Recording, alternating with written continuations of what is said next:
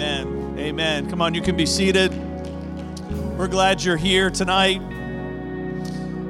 We're in for a special treat as my good friend, Pastor Kevin Swann, the senior pastor of Ivy Baptist Church, is coming to wrap up our series that we've been doing all summer, Protagonists Anonymous, Minor Roles, Major Lessons. And if you've been a part of this church for any amount of time, you've heard me say all the time that, we love the idea of Jesus answering our prayer. But in John 17, we learned that we have a chance to answer his prayer. When he says, I pray that the church will be one as we are one. And we have a chance to work together to a place of unity that Jesus can say, that person is working to answer a prayer that I prayed 2,000 years ago. And if you've been around this church for any amount of time, that we believe that biblical unity is very different than what most people think of with unity. Unity is not sameness. Unity is the harmonization of diversity. And in this city, I'm always looking for people, I know you are too, are always looking for people who share that vision. Sometimes we come across people who need to catch that vision that we have. Sometimes we come across people who share the vision that we have. But sometimes we come across people who have had that vision much longer than we have, and their vision for it is much bigger than ours. And they become a 1 Corinthians 11:1 person in our life where we say to them, we follow you as you follow Christ. And that's what we say to Pastor Kevin Swann as he comes tonight to share this word with us. Give him a warm City Life welcome as he comes.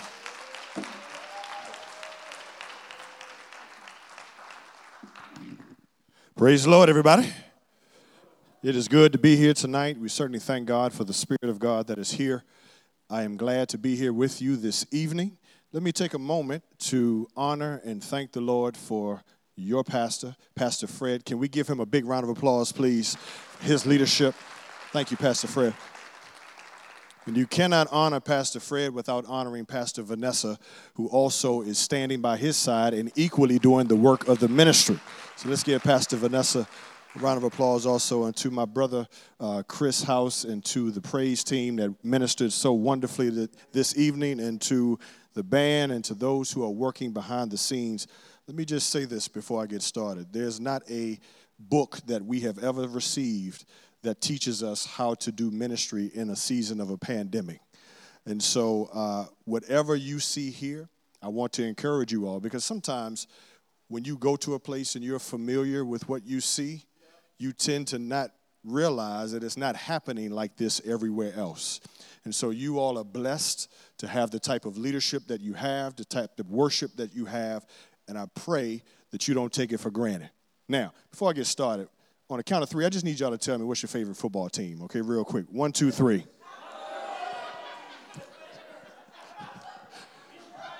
Pray for Chris. He only had a right sport. I played basketball in high school and college, and the one thing that I noticed is that in sport, when we watch it on TV, right, and our favorite team scores a touchdown, right, and we're in the screen, and we're all excited, right, and we're jumping up and down, and we're telling the quarterback what to do and how to throw the ball and do all this kind of stuff. And you know what? The quarterback don't even know who you are. And yet we're talking to them as if they know who we are. And we're angry and we're excited and we're doing all of that for people that we see from a distance that don't even know who we are. And the Lord told me a long time ago that how can we give celebration for touchdowns and first downs and all of those things, and then we come to the house of God and we're silent. So here's what I need before we get started. On the count of three, if God has been good to you, and he has blessed you, and he has blessed you because you have health and strength. You made it tonight. You've been able to be here.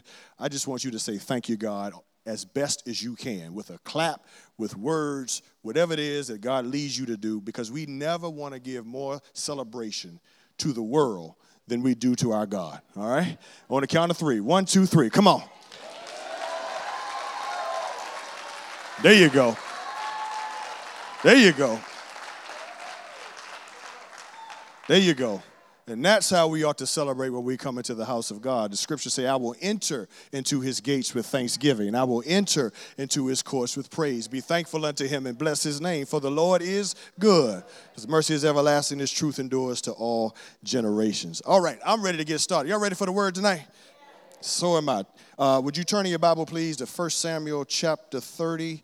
And we are going to finish up this series, Protagonists Anonymous, Minor Roles, Major Lessons. And I'm intrigued, and I thank Pastor Fred for this thought.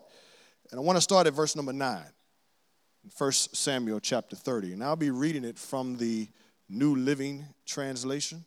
And so I don't know, Pastor Fred, what's customary? Do you stand? Do you sit? Whatever it is that you do when the reading of the word. We sit down. All right, that's what we're going to do. All right, so if you got it, somebody say, let's go. If you don't have it, somebody say, slow down. Because I want you to have it with you. I want you to have it with you. Now, when you go to the barbershop and you go to the beauty salon or when you get your nails done, it would be a shame if you went in and the barber didn't have any clippers, or the salon stylist didn't have any tools of which to use. Or the scriptures say that our word of God is the tools that we use to be able to defeat the enemy. And so we want to make sure that we have it with us and available at all times. All right, I'm in verse number 9. Here we go. So David and his 600 men set out, and they came to the brook Besor. 200 of the men were too exhausted to cross the brook, so David continued to pursue with 400 men. Along the way, they found an Egyptian man in the field, brought him to David, gave him some bread to eat and water to drink. They also gave him part of a fig cake, 2 clusters of raisins, for he hadn't had anything to eat or drink for 3 days and 3 nights. Before long, his strength returned. To whom do you belong and where do you come from? David asked. I am an Egyptian, a slave of an Amalekite. My master abandoned me 3 days ago because I was sick. We were on our way back from the raiding of the Kerethites in the Negev and the territory of Judah and the land of Caleb, and we had just burned Ziklag. Somebody say Ziklag. Will you lead me to this a band of raiders, David asked. The young man replied, if you take an oath in God's name that you will not kill me or give me back to my master, then I will guide you to them. So the Lord led David to them, and they found the Amalekites spread out across the fields, eating and drinking and dancing with all joy, because of the vast amount of plunder that they had taken from the Philistines in the land of Judah. David and his men rushed in among them, slaughtered them throughout that night and the entire next day until evening. None of the Amalekites escaped except 400 young men who fled on camels. David got back everything. Somebody say everything. The Amalekites had taken. He rescued his 2 wives. Nothing was missing, small or great, son or daughter, nor anything else that had been taken. David brought everything back. He also recovered all the flocks and herds, and his men drove them ahead of the other livestock. This plunder belongs to David, they said. Here's what I need you to do. Put your hand right here. Put your hand right here, please. I need you to say this with feeling. Don't count me out. Come on, I need you to say it again for somebody that really needs to get that in their spirit. Don't count me out. All right, thank you. Let's pray. So, Father, tonight I want to thank you for this moment. I thank you for the opportunity, God, and I thank you for this church that is continuing to do the work of ministry in this uncertain season. And now, God, hide me behind the cross, that your people would see all of you and none of me. And now, God, if you would please, let the words of my mouth and the meditation of my heart be acceptable in thy sight. God, you are my strength and my redeemer. Let all God's people say, amen. Before we get to the reading of the word and what we just read in chapter 30, verses 9 to 20, it is important that we understand the context. You could never go to the verse without understanding the circumstances surrounding what you have read. The story is actually being told not in 1 Samuel 30, but if we can go back just a little bit, we see that this is a long narrative that begins actually in chapter 16 with one of the greatest Old Testament figures that we have, a man named David. We see in chapter 16 that the Lord sent Samuel, one of the last and great prophets of that time and judge, to go and to anoint David to be king. It was in 1 Samuel chapter 16 that David was anointed king in front of all of his brothers who had first been selected, but then David was the one that was chosen. He didn't actually become king of Israel until 2 Samuel chapter 5, but it was clear from the very beginning that God had chose David and not man. What we see in the very next chapter 17 is that David, in the familiar story that we all know, is David and Goliath, where David now kills the Philistine giant. And after he kills the Philistine giant, there's great celebration amongst the Israelites, but King Saul became jealous of David. The people used to shout that Saul kills his thousands, but David kills tens of thousands. And now what began to happen was that David, this little shepherd boy who had great potential and was soon to be king, now was on the run by the king of Israel. What is interesting is that David was so perplexed about being chased from Saul that he ends up going into the enemy's camp. Now, you know it's got to be crazy when the only place that you can find comfort is in the enemy's camp. And here it is now in chapter 29, we see the story of now David is aligning with King Achish. And King Achish was the leader of Gath, which was the Philistine area that belonged to Goliath. And here it is that David now says, I pledge myself to you, and I will serve you. And he was about to go to war with the Philistines against another group of people. As he was about to go to war, the commanders of that army said, no. They went to Achish and said, sir, you can't allow David and his men to be able to fight with us. We don't know if he's going to turn on us, and he might do that while we're in the midst of battle. Please send David and his men home. Achish said, well, you know what? He hasn't done anything wrong. He's been with us for over a year. Why would we turn him back over? But the commanders didn't trust David because they knew he was the one that killed Goliath. So Achish said, even though, David, you haven't done anything wrong, what I need you to do is go on back home. David said, you know what, sir? I have not done anything to you, so please allow me to stay. But since you asked me to go, we'll take our men home. That ends chapter 29. When we get to chapter 30, what we see in verse 1 is that now it tells us that there is a 3-day journey from where they were to the place of where they live, a place called Ziklag. As they are traveling back home, can you imagine as you're walking back to your destination? Can you imagine the scene of what they saw as they were walking back home?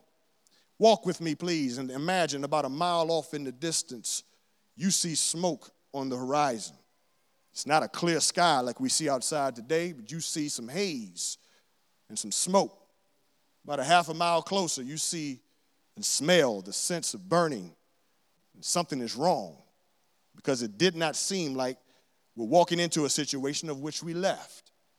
You get a little bit closer and your worst fears have been realized, that your entire city has been burned to the ground. You left thinking that everything was fine. You left knowing that your family was intact. You come home, you have nothing, and your family is missing. May I pause for just a moment and tell you, it doesn't take much to change the course of a day. Can I tell you that, you know what, you can wake up and have a good day and say, you know what, today's going to be a good day. But how many of you know all it takes is one phone call or one situation or one conversation that can change the course of your entire day and even the course of your future? David now and his men have returned home, and they don't see their families. They don't see their possessions. The Bible tells us in verse 4 of chapter 30 that they began to weep until they had no more power to weep. Now, you know, men, we don't do that, especially in front of other men. But they were broken down so much that they couldn't take it because they were devastated over the fact that everything that they had was now gone. Now, in verse number 6, something interesting begins to happen. In verse number 6, what we see is that the men begin to turn on David because somebody has to take the blame for what happened in this situation. And unfortunately, what happens even in the church is that whenever something goes right or wrong, it's the leader's fault for what has happened. Even if they didn't have anything to do with it, it usually falls on the leader. That's why, let me pause for a moment. You need to pray for Pastor Fred and Pastor Vanessa because they take the credit and they take the blame of everything that goes on in the house of God. They weren't even in the situation when y'all had a meeting, but they got blamed for it because it was wrong, and they are the pastors of the church. Because when things go wrong, leadership gets the blame. So now what begins to happen is David's now confronted with 2 particular issues. The first issue is that he's got a public scandal that he's got to deal with.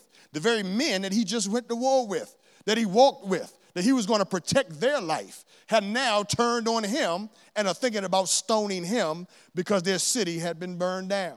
And now David is having to deal with a public outcry. But he's also having to deal with a private situation because his family as well has been missing. His wife and children have also been missing. So he's dealing with the public and he's dealing with the private. And now he's struggling to figure out what to do. What do you do when you find crisis in public and crisis in private? Verse number 6 said that David began to encourage himself. Here it is, in the Lord his God. Lord, this is why I get excited about Scripture. I don't know about you all. David didn't get excited just about being excited, but he got excited about the Scriptures that he began to remember. And it's in the reciting of the Scriptures that David got encouraged along the way. You see, sometimes y'all got to understand that there are going to be situations in your life where nobody's going to be around to be able to help you to really understand what it is that you're going through. And how many times have people said something to you that they meant well, but really it was off? Sometimes you got to know that you have to learn how to encourage yourself when nobody else is around. You got to learn how to talk to yourself. Ladies, you got to learn how to tell yourself you look good in the mirror. So that when somebody else comes to you and they say you look good, you tell them, I already know. Somebody told me that earlier today. You got to know how to encourage yourself. Psalm 139 says, for I am fearfully and wonderfully made. And once you learn how to talk to yourself in the Lord, then whenever is going on in your situation, things can get better. Do I have any witnesses here today that can admit to that? That sometimes you got to speak to yourself. This is going to be a good day because God said so. I'm going to go ahead and make it because I know no matter what comes, I'm going to trust in God. I know that there are going to be times where people are not going to do right and act right, but you know what, God? I know you're with me because you promised to be with me. Don't always let people steal your joy because they got issues of their own. You better learn how to encourage yourself in the Lord your God. So here's what happens. After David begins to encourage himself, what do you do now after you pick yourself up and get yourself back together? David began to pray. He then says in verses 7 and 8 to Abiathar, who was the priest at that time, Abiathar, bring me the ephod. And the ephod was a garment that they wore that had sacred stones in it. It was started with Aaron back in Exodus 28. And it was there that Aaron used this kind of ephod before the Lord in prayer to seek direction and to seek wisdom and to seek counsel. So here it is that David puts the ephod on and he asks God, God, shall I go and pursue the people that took our stuff and our families? And will we have success? The Lord said, pursue. And I guarantee you, you will have victory. And let me pause for just a moment. The Lord said in verse 8, go. But we still don't know where they are. And we still don't know who did it. But the Lord said to go. You see, sometimes we have to learn how to move when we don't have all the information. And for so many of us, we don't go because we're waiting for God to drop it all in our spirits. And if you're going to wait for God to drop it all in your spirit, you will never leave because God does not always give you the details up front. Come here, Abraham. In Genesis chapter 12, he told Abraham, Abram, get up from here and go to your homeland and go to another land that I will show you. And if you go, I will bless you and make your name great and make you a blessing, and you shall be a blessing. And because Abram got up and went, even though he didn't know where he was going, the Bible says, and the Lord counted for him as being righteous. It is not that you always have to know what God is doing. You have to trust that every step along the way that God will show you what you need when the time is right. So here it is. David decides to go. Now we're in the text that we read today. And in verse number 9, 600 men decided to go to the valley called Besor. Now, again, they don't know who did it, but we have the benefit of knowing who did it. And it was a group called the Amalekites. The Amalekites were descendants of Esau. And we know that David was descendants of Jacob. In other words, the Amalekites were distant cousins of the Israelites. Now, I know only in my church, y'all don't have this here, that y'all have family issues. Cousins you can't get along with. You're good when all the other families show up, but when they come, makes you feel a certain way. You at the family reunion. Somebody told me to preach. I feel at home now. Yeah. You at the family reunion, you at an event, everything fine. They walk in the door. Your pressure go up. Your countenance change. Everything is a little different. The Amalekites were the distant relatives of the Israelites, and they were nomadic people. They didn't have a home. So what they would do is that they would go around and they would wait for opportunities when there was a unsuspecting time where people were vulnerable and they would attack. So they waited until the men went off to war. And as they went off to war, then they went in and they attacked the city, burned it down, and took their families. Doesn't that sound like the enemy? 1 Peter, the Bible says that Satan is as a roaring lion seeking whom he may devour. If you've ever watched National Geographic, you understand that lions don't waste time nor their energy going after all the herd. What they do is that they survey the herd and then they identify the weakest one in the midst first. And then they attack that one when the time is right. The Amalekites, distant relatives, decide to go in. We not. So here's what's interesting that happened. When we get to verse number 10, it says that 600 men started with David to go find their families. But when we get to verse number 10, it says 200 of them said, I can't go no further. I throw my hand up. I'm too tired to move forward. Let me drop another point here, just a minor point. You have to come to terms with the fact, family, that sometimes people who start with you are not going to finish with you. You're going to have to come to terms with the fact sometimes that sometimes people who say they got you to the end going to leave you at the brook. And you're going to have to decide for yourself, am I going to keep on going? Or am I going to get upset because 200 decided that they can't go any further? Sometimes people don't have the same investment you have. They don't have the same future that you have. Sometimes they don't have the same passion that you have. And they're easily ready to say, I'll just go ahead and give up right here. But you got to make up in your mind, I got to press on anyhow to get what God has assigned for me. Now, here's what happens. In the verses 11 through 13, that's the meat of our particular text. And as they are on their way to try to find their families, we now encounter the protagonist of the story. It is, as the Bible says in verse 11, an Egyptian. That's all we know.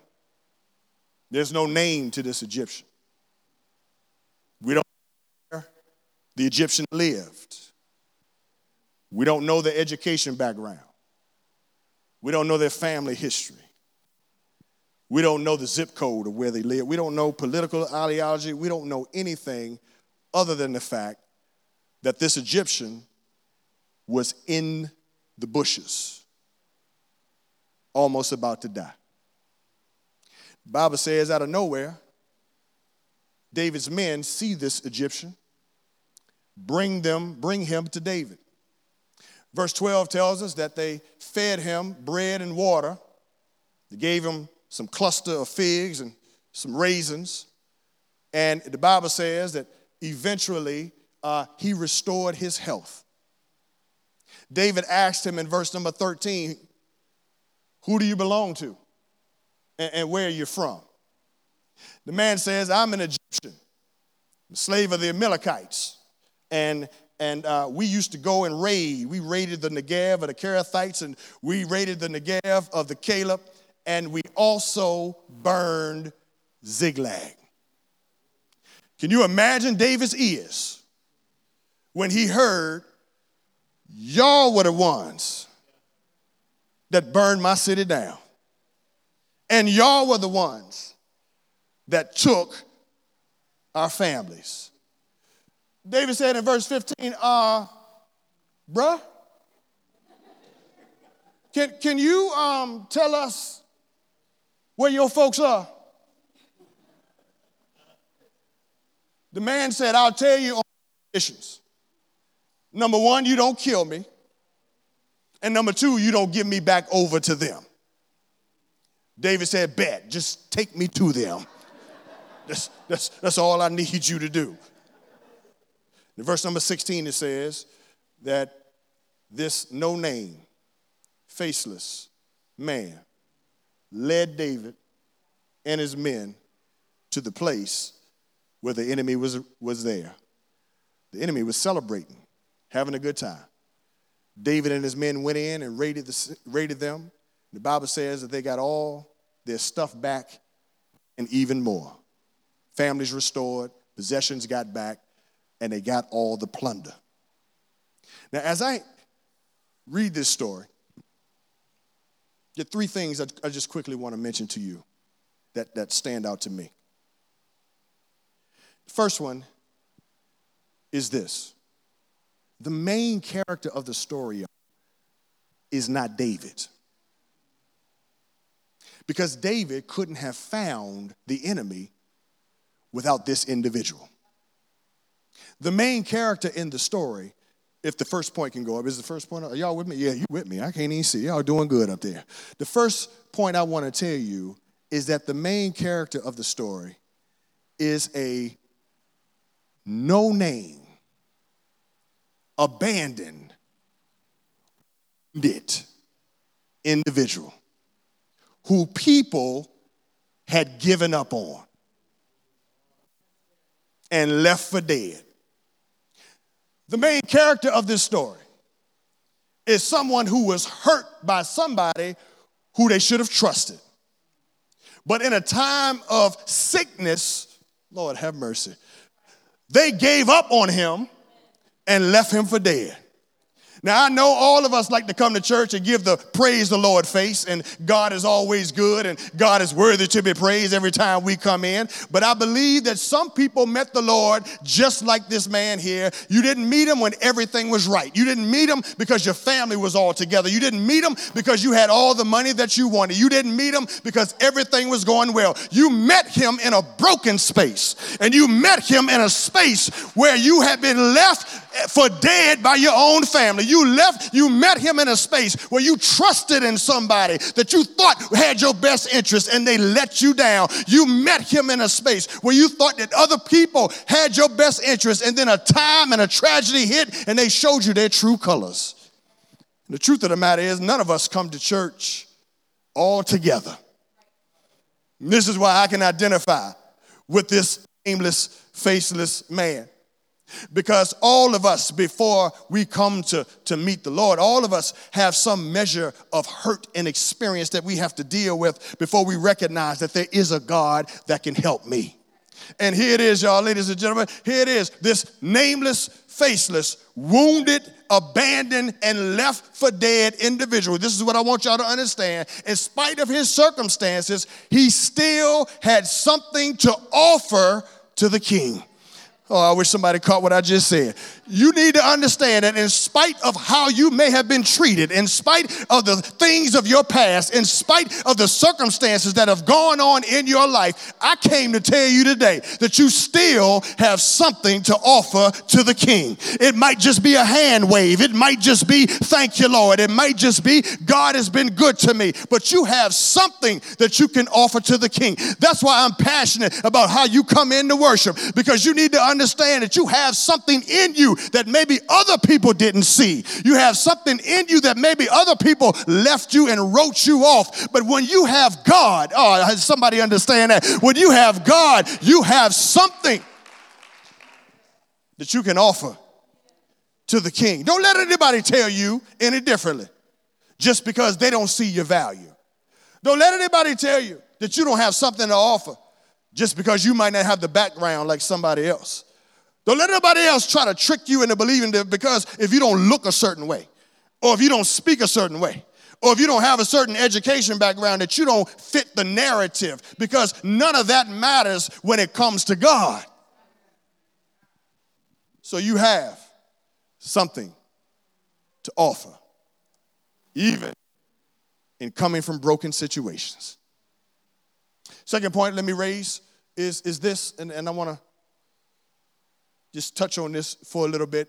The second point that I want you to understand in this text is that you must understand that God does not always send angels in the packaging that we expect. Nobody believes, including me, that the blessing that David needed would have been an abandoned, left for dead Egyptian that was in the field. And I just want to kindly tell you that sometimes we pray to God God, I need your help.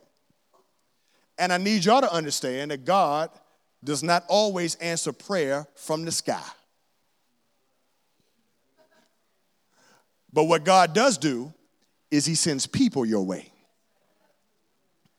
Now, what if God sent the person, but you couldn't receive the person because you couldn't receive the package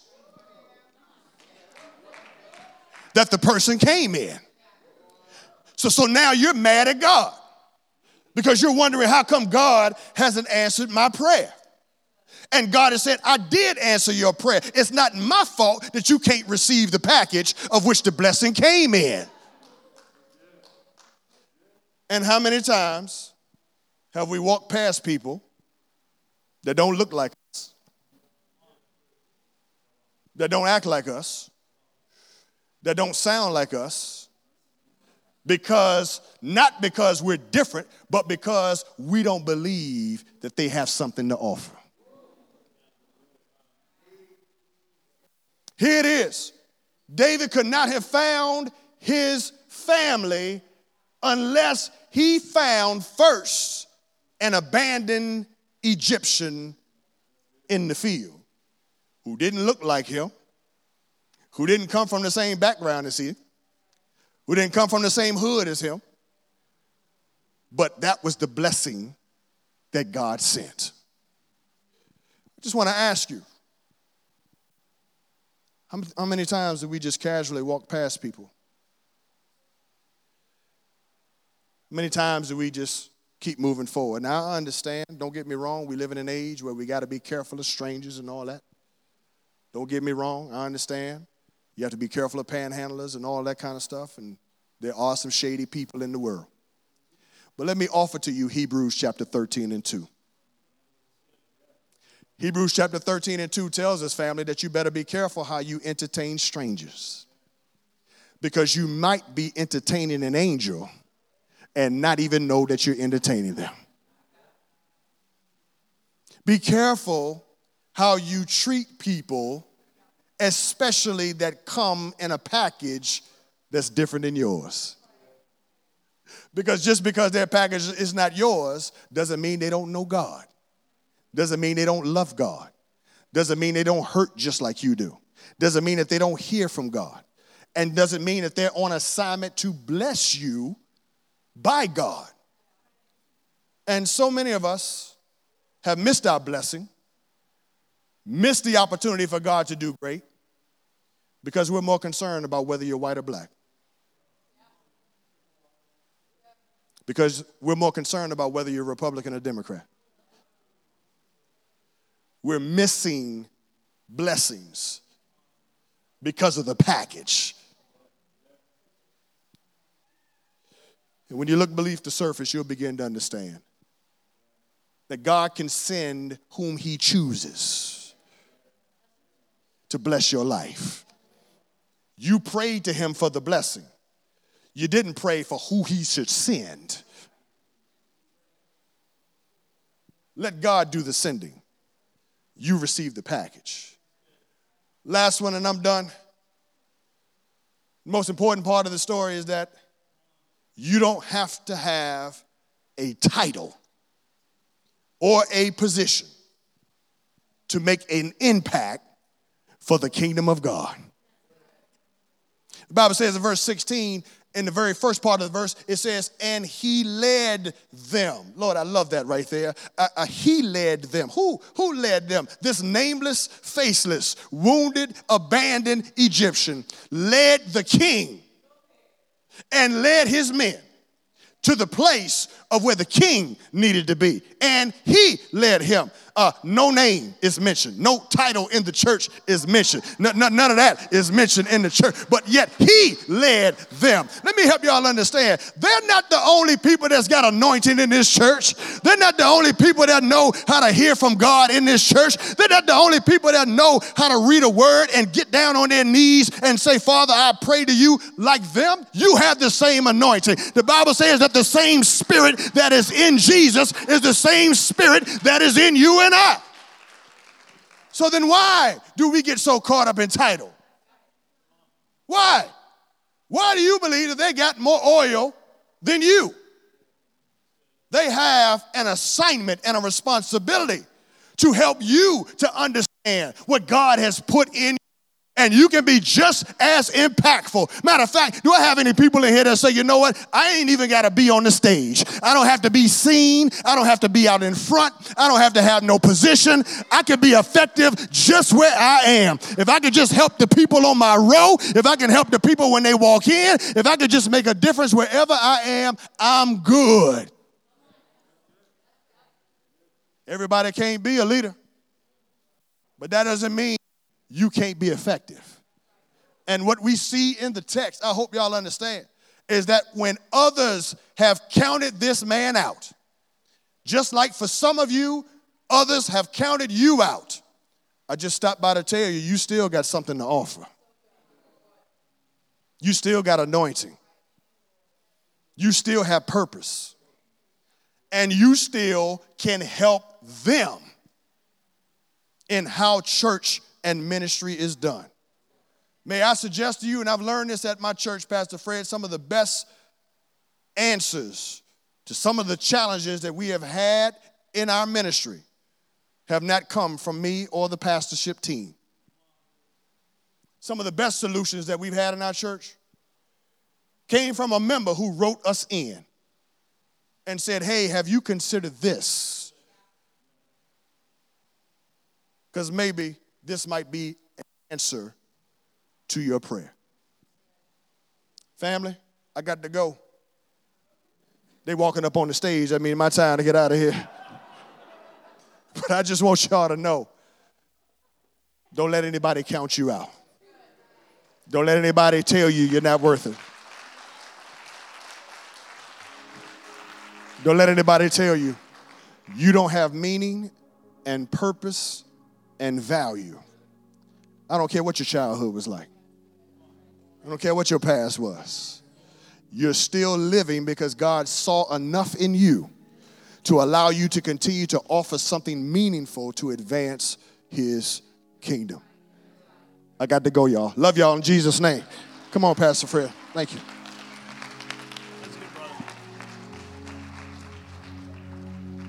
Come on, could you say thank you to Pastor Kevin one more time? That's good stuff. That's good stuff. Why don't you stand with me? If you're watching from home, just where you are seated, just dial in just for a minute. You might have kids playing, the TV's loud in the other room, your neighbors honking the horn. Just kind of dial in with us just for a minute.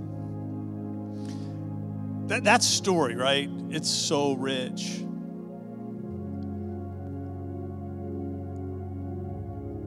That our pain oftentimes positions us for our purpose.